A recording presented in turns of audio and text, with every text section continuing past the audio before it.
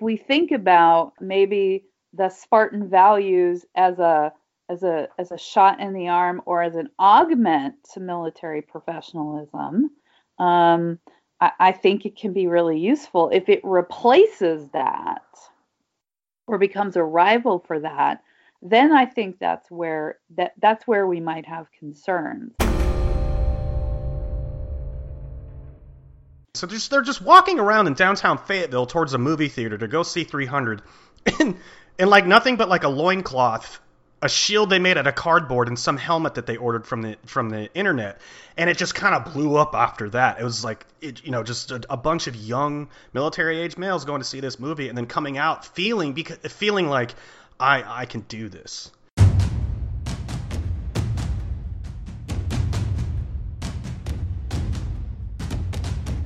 You're listening to War College, a weekly podcast that brings you the stories from behind the front lines. Here are your hosts.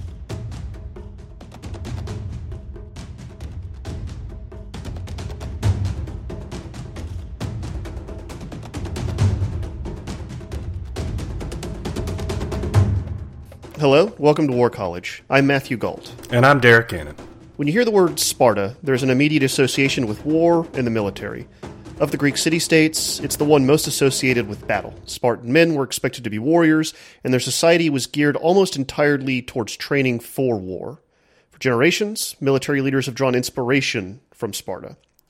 Much of the romance around it centers around the Battle of Thermopylae, where the Persian Empire crushed a small and ill-equipped collection of elite soldiers. Since then, historians, Hollywood, and the American military have turned Sparta's epic defeat at the Gates of Fire into a myth of slavery versus freedom, East versus West, and democracy versus despotism. But the thing is, a lot of what you hear about the Spartans is bullshit. The truth is more complicated. Here to help us unpack the modern-day mythos around Sparta is Pauline Koren. Koren is the chair of military ethics at the U.S. Naval War College and the author of The Warrior, Military Ethics in Contemporary Warfare. Achilles Goes Asymmetrical. Pauline, thank you so much for joining us. Thank you for having me. All right, this is going to be more of a roundtable episode because I know Derek has quite a bit to say about this because he's experienced a lot of it firsthand, this Spartan culture. And also our producer, Kevin Nodell, is here, and he's going to be speaking to it quite a bit because as a military journalist himself, he has also got a lot of firsthand experience with this. All right, so I want to start a little unconventionally. Derek, you're a former operator. Kevin, you spent a lot of time with service members. You're both steeped in this military culture. What's the deal with the Sparta stuff? Derek, what did you see when you were in? How pervasive is it?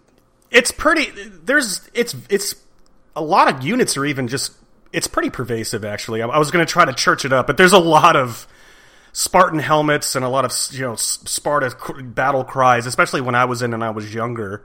It's just everyone's really into it. They're like, we're super elite Spartans, holding back the hordes of the Islamic or other evils that are headed towards the gates of New York or what. It's just this huge giant steeping pile of manliness, romanticized shields of the bygone era of Greek and Roman mythology. It's super weird to me. There I said it. It's very weird. But it's motivational. It really is. I mean, it's super motivational. I mean, I'm not going to lie to you. I had a Legion patch on my armor, and I thought it was cool.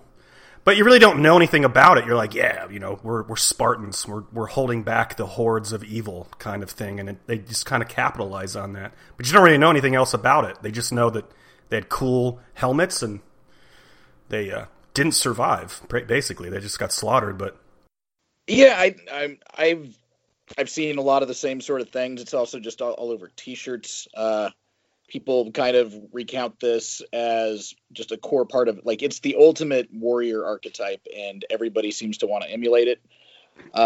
Everybody reads books about the Spartans. You see a lot of Spartan tattoos. Some of my personal experiences we might get into a little bit later, but yeah, I can just reiterate everything Derek said there. I mean, Matt, let me clarify what I was trying to say. It's like Kevin's right. There's a lot of tattoos. Think about it like this. You got guys in the military, and that's their it's like their high school, mascot. I don't want to say high. It's like a high school or college mascot. When they go in the military, it's like, hey, hi, you are one of the, you're a legionnaire or you're a Spartite. And, this is all this pride is around this specific symbol. It's a lot of symbolism, and people get tattoos. You wear t-shirts of it. There's, there's inter platoon or even inter company rivalries of who's more Spartan than the other, and it's just like, do you know much about the Spartans and, throwing babies off cliffs and things like that? Like that's not what we're trained to do. I want to go to Pauline now then, because I want to know exactly what are Spartan values and why did this become a particular fascination for the American military? I think that's a really good question. I mean, I think part of it is, the Spartan values. I mean, I think the big thing Derek mentioned in terms of motivation is discipline. I mean, the Spartans were very disciplined. They trained from a very young age. Boys started when they were 7. They were separated from their mothers, and they were taken into this military training. It's very tough. Difficult. There's a lot of deprivation, so there's a lot of focus on physical strength, which I think maybe that's the part of the attraction there. The elite piece is important too. There's a separation from society. So in Sparta, the warriors were a separate class and intentionally separate and were elite in an elitist kind of way, in the sense that they viewed themselves as better than the rest of the society, and I think in some ways the society viewed them that way as well. And there's also, I mean, it's a particular version of masculinity as well. So I wonder if that is part of the attraction. It's also, I think there's also an esprit de corps and it's a culturally a homogeneous group, right? It's not a bastion of multiculturalism. So I wonder if all of those things, I'm a little perplexed as to what the attraction is. I suspect it's the elite piece, and that the discipline is something that's motivating to people in the sense of identity. I think for Spartan warriors, it wasn't something they did. It was something they were. In fact, I know you all know the film 300. There's a famous scene in there where that point is made over and against the Athenians. So there's an encounter with the Athenian group, and the king Leonidas, sort of asks them, like, how many soldiers did you bring? And the point there is that all of the Spartans are soldiers. That's who they are. The Athenians are farmers and politicians and tradesmen, and they have these other occupations, and they also fight, but the Spartans are soldiers. That's who they are existentially. And so there's a difference between that kind of existential piece and being in the military as a job. And so I wonder if that also is part of the attraction, although that's really odd because American soldiers aren't warriors. I mean, they don't go into the military when they're 7, and at some point you leave the military. So it's something that I find interesting and rather perplexing. Something you just said I kind of want to drill in on. You said that they were viewed this way. It wasn't just themselves that they kind of viewed this way. It was also the society at large. And are you talking about Spartan society specifically, or like Hellenic society at that time? Like, did the other city-states view them in the same way that they viewed themselves? In terms of their own society, I think, the warrior class was definitely viewed as elite and, in the mode of protecting Sparta. So I think they viewed themselves that way. Certainly across the Hellenic world, there was a great deal of sort of disagreement. I mean, I think they were held in awe. I think they were viewed as, formidable warriors. Plato, for example, doesn't have a lot nice to say about the Spartans. So actually his Republic and his discussion of of his guardians is a direct critique of the Spartans. So, and he's not the only one, right? Aristotle has, in his discussion of courage, has some critiques as well. So I think there's more, there would be more variance, in outside of Sparta in terms of how Spartans were viewed. I think they were viewed as formidable warriors for sure. Whether that was always seen as a good thing or not, I think is certainly up for dispute. I want to jump in here with something on that, actually. One thing that I think is interesting about this, and also that contrast that they like to draw between Spartans and the Athenians, is that when the city-states went to war with each other, it wasn't necessarily a given that the Spartans would win. In fact, the Athenians roundly defeated them on more than one occasion. Yeah, so maybe this is a matter of the reputation being more formidable than the actuality of it. Their most famous battle is a defeat, right? But the way it's framed now is that it's a sacrifice that allows the greater war to be won. And so is there a part of our military culture today that is kind of feeding into that, like feeding into the idea of sacrifice? I think that may be part of it. It may be that the military, and Kevin and Derek can speak to this more than I can. It may be that the military feels that that's what they're being asked to do, right? That they're being asked for these profound sacrifices that maybe they think their own society doesn't appreciate or maybe isn't aware of, and that this is a narrative that allows people to make sense of what they're being asked to do and maybe motivates them and keeps them motivated. I mean, if you think about, being in Afghanistan for 17 years, being in Iraq, being in other places, and it's not really clear that there's support on the home front or even knowledge on the home front about what's going on.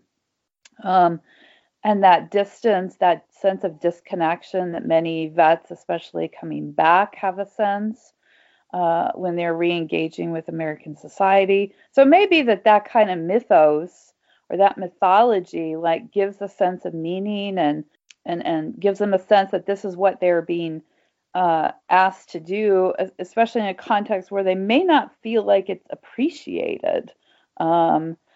But on the other hand, I think in American history, and I think Kevin can speak to this better than I can, I think the discourse of the small, band of brothers, fighting the tide of evil, that kind of good and bad dynamic, all of, the being the underdog and being outnumbered. I think all of those are themes that echo, at least in our understanding of how we think about American history and the American experiment. And so I think there are also sort of deep resonances that don't have to do with Spartan society, have to do with this idea of, a small elite, a band that's facing overwhelming odds. It's Henry and his boys at Agincourt, it's the American revolutionists, fighting the greatest empire of the day. So I wonder if it's some of that as well.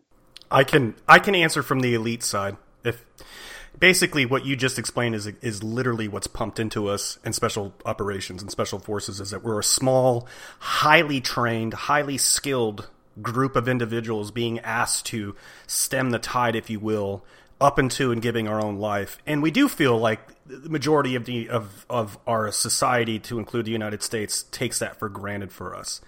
It's this, we've romanticized the 300 sacrifice because of the movie specifically, because a lot of us learned about the gates of fire from the movie 300. I'm the first to tell you, I had no idea of this story.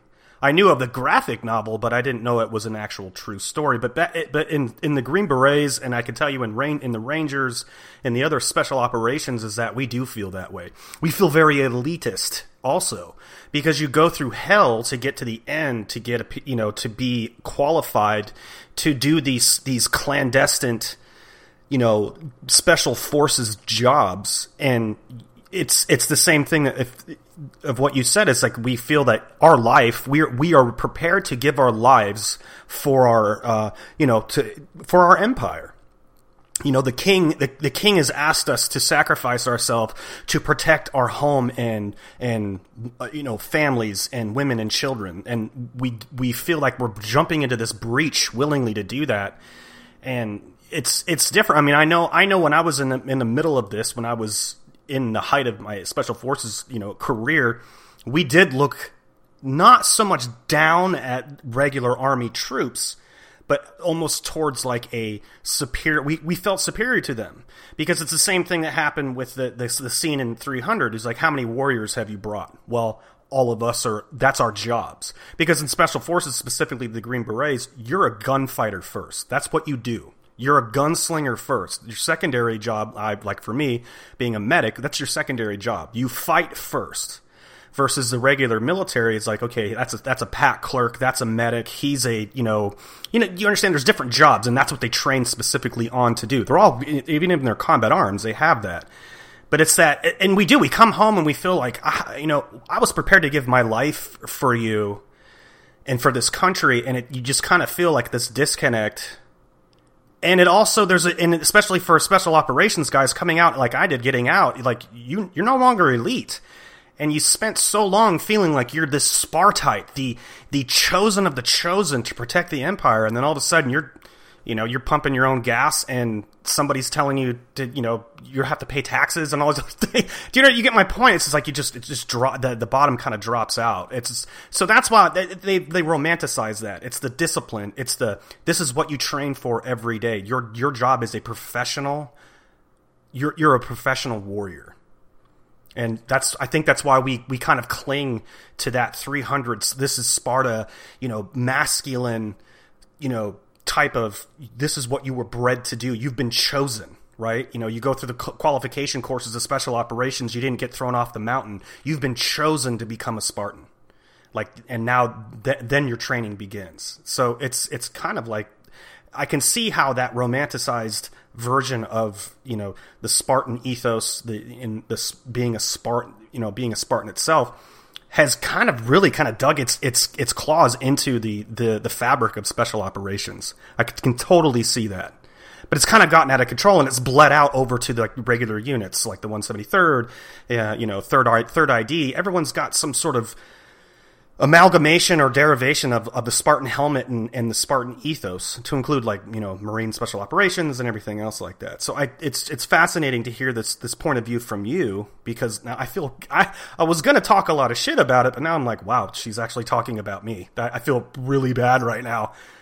I'm like, yeah, okay, that's but that's my point with this. It's I can see why this is so deeply ingrained, specifically into the elite units of the United States military. I can see why. Because it clearly fills some kind of need, right? Or it helps people make sense of their experience, or it's motivating, or it helps them understand who they are and what they're doing, right? You wouldn't, these things don't evolve without some kind of reason behind them. Yeah, I agree. I mean, specifically when I was in fifth group is called the 5th Legion. So we kind of lean heavy onto the legion. We call each other legionnaires, right? We're the V Legion or the 5th Legion. And then there's this, the specialized units within that legion that consider themselves the Spartites, or Praetorians, if you will, of the legion. And we just go through this thing like, oh my God, you're a direct action unit. You're a commanders in chief and extremist force. Well, you're a Praetorian.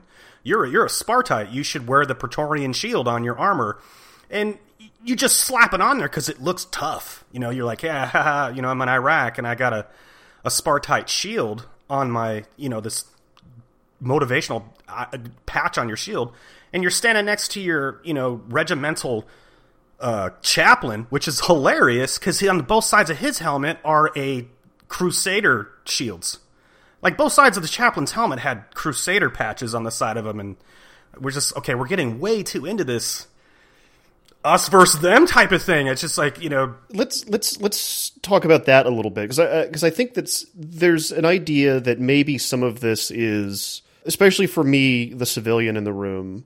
Maybe a little creepy, maybe a little dangerous. I have thoughts on this specifically, and I'm not the first one to bring this up, but one of the things I think that's interesting about Sparta, and some of the military people that I know of who like to promote Sparta talk about how the military is the chosen guardians of democracy, but Sparta itself was in many ways not particularly democratic.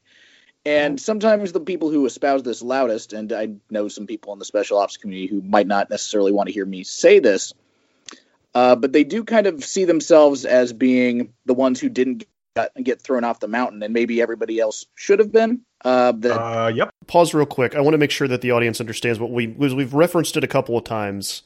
What we mean when we say didn't get thrown off the mountain. We're talking about in Spartan culture. I believe this is historically true too. Like if a baby was born with birth defects, it was getting hurled off the mountain, literally. They didn't actually literally get hurled off the mountain. That's what happened in the movie. They would be left at the base of a mountain to see if they would die of exposure. And if they don't die of exposure, then they'll give them a second chance. But if they do, then they're just dead. They weren't good enough to be a Spartan. Okay, I'm sorry. Thank you for just clarifying that. Please continue. I hope I didn't throw you off. Oh, no, not too badly. But, I mean, we were kind of getting to the end of my point there. I think there is a feeling, and this is not special operations centric either. This is a feeling that I think has permeated aspects of our all-volunteer force, wherein some veterans, when they get home, genuinely feel that they are better and more important than the society that they serve, and that perhaps the society should be serving them and not the other way around. And I'd definitely love to hear what Pauline and Derek have to say about that. I would agree with that. Actually, I have a chapter in my next book, which is on obedience, about what I call military veteran exceptionalism, and it's precisely kind of that response. And it is, I would say it's not everyone, but it is some veterans, and I think that when you're steeped in that kind of elitism, I mean, I think it's a small step from we're elite and awesome and trained and whatever else. It's a small step then to look back at your society and say members of my society are not, and therefore that makes me better, or that makes us better. And really, do they deserve our protection? I mean, what have they done, especially for some people coming back?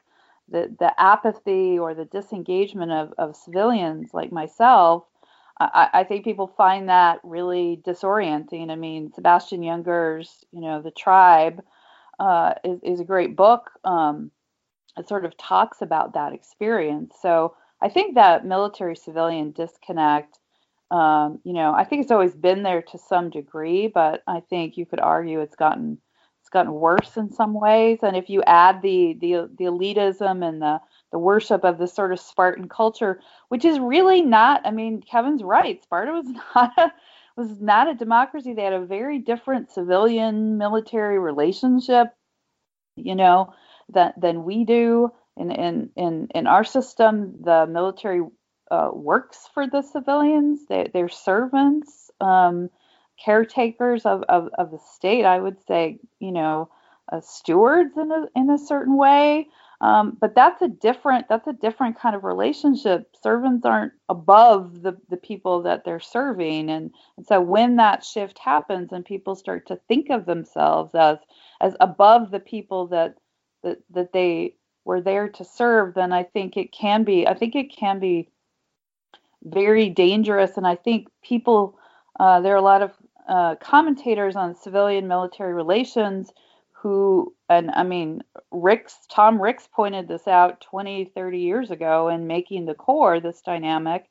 This is the same dynamic that in other nations has led to military coups, which is not to say that will happen in this country, but that's why people are concerned about, this elitism, the gap, and sort of what it means for civilian military relations, both for sort of active duty, but then what happens when veterans leave the service, and now you see people very active on social media, and they've, people have sort of found a sense, I think, of that continuing community. It used to be when you got out of the service, I mean, you might keep in contact with a few close friends, but that sort of sustaining that connection was more limited to your veteran association, or when you got together for reunions. And now with social media, it can be maintained sort of 24/7.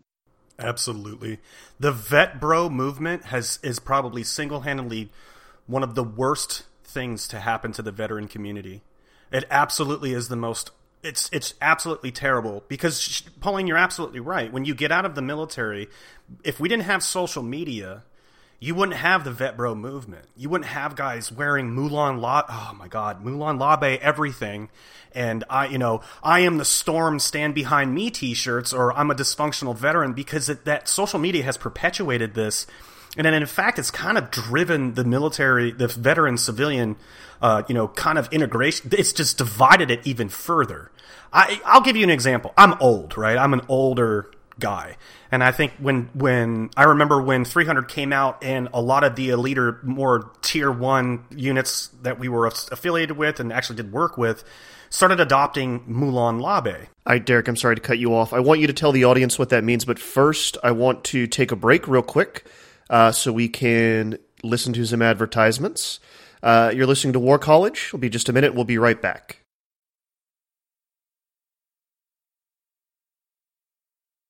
All right, thank you for listening to War College. Welcome back. Derek, you were about to tell us what Moulin Labe means. Well, what Moulin Labe means is in general means come and take it, right? And they were talking about their lives.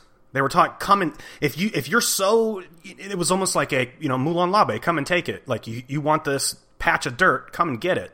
Because we were fighting in Iraq, and Moulin Labe, and I remember having, in 2005, my first deployment to Iraq, a lot of us were given these tabs that said Moulin Labe, and I absolutely loved it. Because as a younger, self-ascribed, mind you, barrel-chested freedom fighter, I'm like, yeah, totally, right? I'm going to throw this on there. It's more, I felt more of like it was a psychological value. And then I came home, and the Second Amendment people started taking it and just perverted it to something else, and it's just like, nope, and just took it off my armor, because now it's become a politicized thing. And that's because we in the early 2000s and early to mid 2000s, we were trying to romanticize the war, and it became hyper focused because it felt like every 3 weeks a Navy SEAL book was coming out. So everyone was like, oh my god, these guys are the elite, these guys are our Spartans, look at this, like. And then the t-shirt companies, and then the coffee companies, and the tea companies, and the finger widget company, everything was, special ops, coffee or whatever it was, and it's just turned into this like capitalist money grab, and it's affected a lot of guys getting out. You mentioned Sebastian Unger's book. That is a great book. I think it should be required reading for anyone separating from the military, because we are desperately looking for a tribe. And if you find it on social media and you're mentally just not understanding how to transition into the civilian world, there's a lot of people that will tell you, like, look, you don't have to. You fought for this country. They should be, and I'm going to use, they should be kissing our ass type of thing, and people will. There's, oh my god, you served this country. But the minute I saw some Coast Guard reservists, and I'm not, okay, I love you guys, I love you, I know you didn't get paid, thank you for working without money, but the minute I see a Coast Guard reservist running around with a, multicam hat that says, come and take it, it kind of again, Pauline, you mentioned this, it kind of devalues the feeling, that elite feeling that you have. Like, why does he have that? I'm a Green Beret. I'm elite. He just rides around on a boat, kind of thing. And just kind of that. It's that mill vet bro, movement that's has really kind of started eating this, and they only just take portions of the meal. They don't take it all. Like, Sparta was the greatest place ever. That's all it was warriors and extremely attractive women with like grotesque men. Name the Oracle with, gorgeous women dancing around them. That's not how the American society is set up at all. It isn't at all. Like, you come out thinking that you're this elite warrior, and it's somebody at 7-Eleven tells you to move your truck. And you're like, oh, okay. All right, I guess I'm not elite. No one's bending the knee for me, and that's why the Milvet Bro movement is so toxic, I think, to the veteran community. And it's steeped in this. It's steeped in this weird elitist, kind of Spartan kind of mentality. That's my feeling. I mean, that's my opinion. I don't really know if it's true or not, but I mean, I think this starts even earlier than when people separate, though, too. I remember a commissioning ceremony at PLU, my alma mater, that I was going to go see, seeing a bunch of young cadets who were becoming second lieutenants. And I remember the colonel, who I'm not going to use his name. I've got mixed feelings about him. Not all negative. Pauline knows who it is. But he expounded upon and was telling these young officers that they are the modern day Spartans, and kept saying that. You are the modern day Spartans. You represent the best of the society. You are the best Americans. And when he kept saying you were the modern day Spartans, I remember just looking at him and thinking, God, I hope not. And why is that, Kevin? What is it that you were reacting to?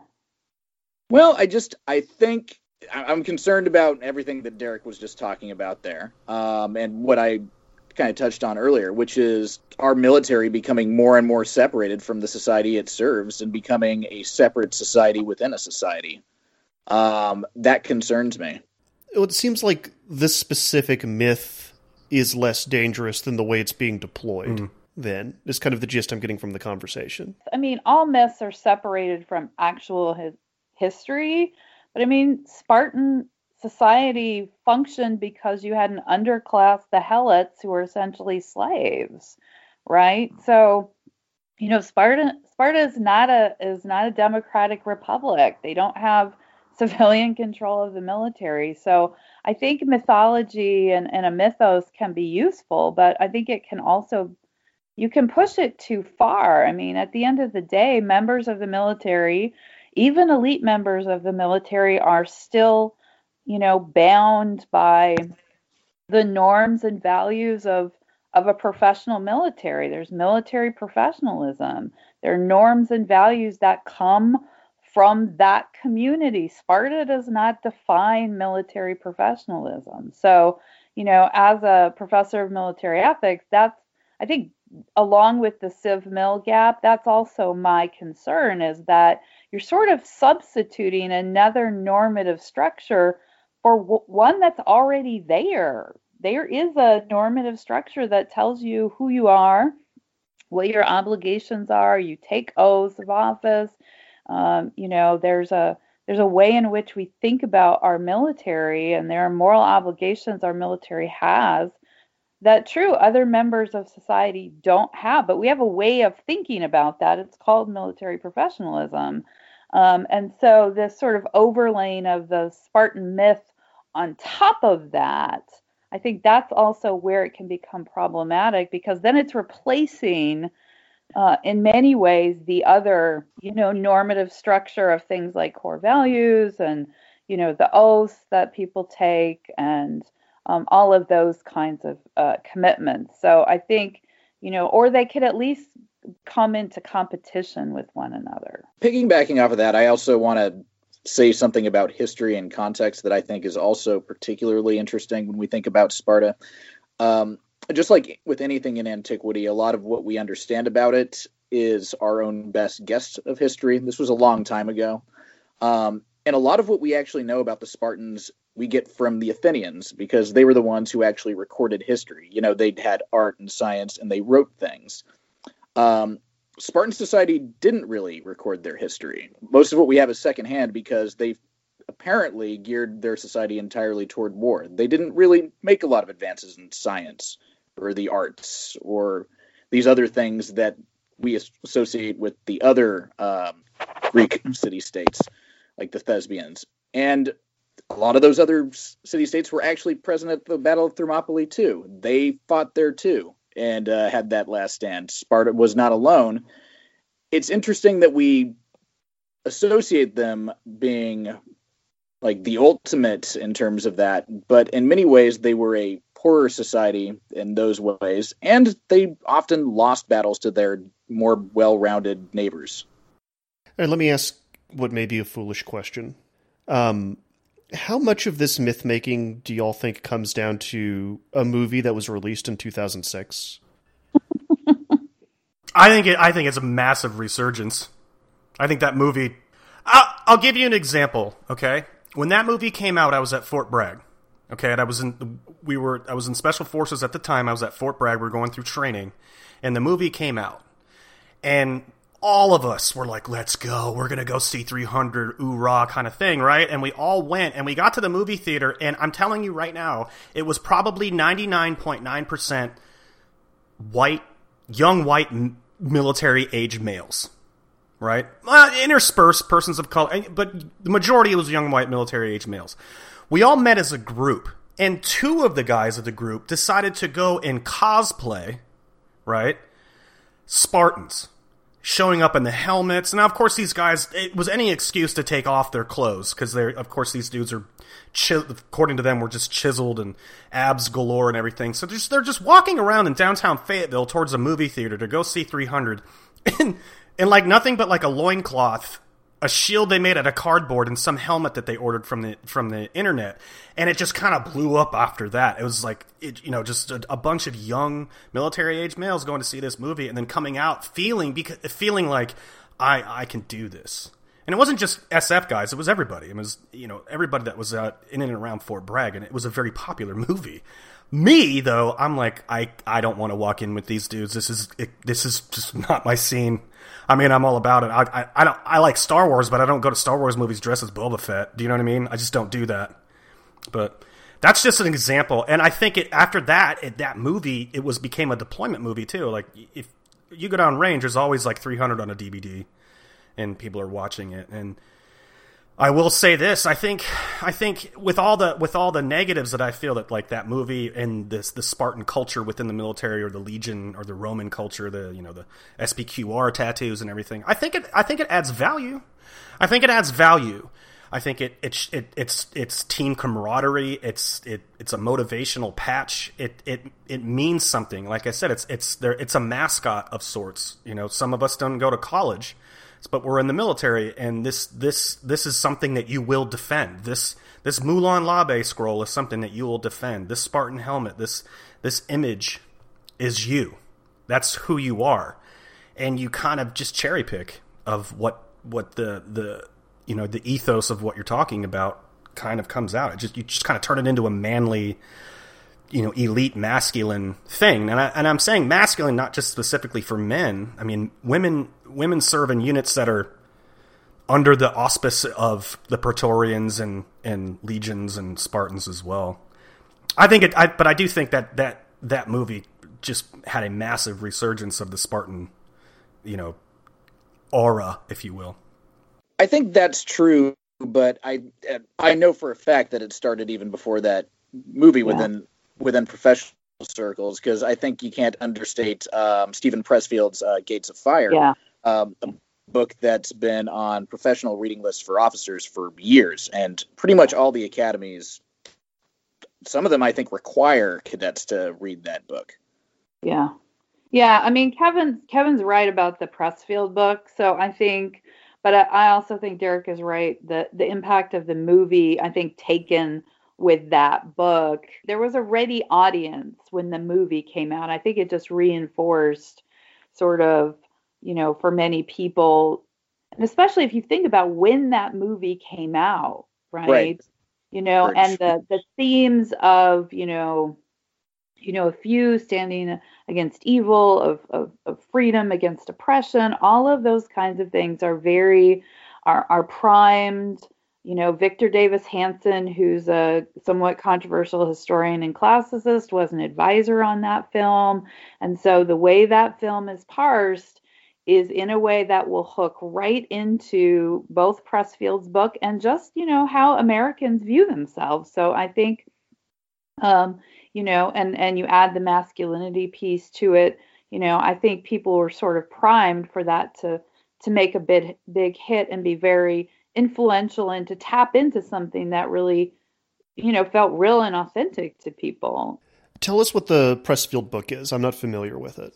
Gates of Fire is basically a sort of, it's not fictionalized, but it's Pressfield's, it's an account of the Battle of Thermopylae, but it's not, I wouldn't, it's not historical fiction, but it's not what we would think of as academic history either, but it's very readable, it's very accessible, it's very sort of vivid, fairly short. It's been on professional reading lists for a really long time. And Pressfield has several other books about the warrior ethos and about the Spartans, and he's someone who's very influential in military circles, and those books, but especially The Gates of Fire, are books that people read, and so those also, literature and movies form how we think about things and how we experience war. So, we know from Vietnam that people going into Vietnam had watched all these World War II movies, and that conditioned how they thought about war, and that's what they were expecting. So, these artifacts can have, a great deal of power in framing and influencing how people think about themselves and think about what's happening to them. Is there anything to admire about the Spartans, or is it something that should be set aside? I think there's a great deal to admire about the Spartans. I think certainly the discipline piece is important. The idea of, being willing to, as long as we understand that for the Spartans, the warriors were servants of their society. They were asked by their society to go, and defend Sparta. And I think if we understand it in that way, I think there's value to this idea of sacrifice. Certainly and this is a famous scene in the film too, when the queen says, "Come back, with your shield or on it." And of course, in Spartan society, that meant come back on your shield meant come back dead, honorably dead, or come back with your shield meant that you hadn't broken the phalanx line. And the phalanx line is how the Greeks fought. And so what that meant is go and fight honorably. And I think that has value. We want people to fight honorably. I teach military ethics. We want people to, follow the rules, international law. We want them to follow the values and constraints of military professionalism. So if we think about maybe the Spartan values as a shot in the arm or as an augment to military professionalism, I think it can be really useful. If it replaces that or becomes a rival for that, then I think that's where we might have concerns. And I do think the concerns that both Derek and Kevin have raised about to what degree does it increase civilian military gap, I think is a real question, especially with the military vet bro movement, right? To the degree that it's increasing separation, I think that's problematic, because on that front, the Spartans had different values than we did. So I think we have to look at, well, where do we share values? Where are values that can support who we are as Americans and who the American military is? Great. But we also have to recognize that there are going to be points of departure too. I agree with Pauline, and I absolutely believe that these ideas of a professional savagery, if you will, because the Spartans were professional soldiers. They knew how to fight and kill and win. I think that's absolutely important. Now, again, I'm leaning towards more of the specialized elite types of unit, but that discipline and understanding that you are trained to kill, but you're professional about it, that professional savagery, I think that's very important. But what's more important, specifically with in regards to in regards to ethics, is you need to modernize it. There needs to be a sort of like a updated 21st century version of this of the modern day Spartan. You have to have men and women that are willing to jump into the breach and do what needs to be done. There needs to be professional savages, but there also needs to be a metered approach to that. You need to understand how to back away from it and how to turn it on. I think it's very important. I think the Pressfield's book should still stay in required reading. But, it should be buffered with one tribe at a time. You don't want brand new second lieutenants reading just Gates of Fire and going, I'm like, okay, these are all my Spartans and we're going to go ahead and do this type of thing. Just like we're going to destroy and kill and do everything. You got young, impressionable minds in the regular military that need this discipline, but also need to understand that, there's an update to it if that makes sense. Pauline Corinne, thank you so much for coming on the show to talk to us about this. You mentioned that you've got an upcoming book. Do you know what it's called and when it's coming out? It's coming out in 2020 on the U.S. Naval Institute Press, and it's on obedience. The title is still sort of to be determined. Well, we'd love to have you back on when it's out and we'll talk about it. Absolutely. All right, that's it for this week, War College listeners. War College is me, Matthew Galt, and Derek Gannon, and Kevin Nodell. Derek and I do the hosting. I cut the episodes together, and Kevin does far more than you could ever imagine he does behind the scenes. Special thanks to Pauline Corinne for coming on to this week's episode. If you like the show, please like and subscribe on iTunes. Give us a star rating. Leave a comment.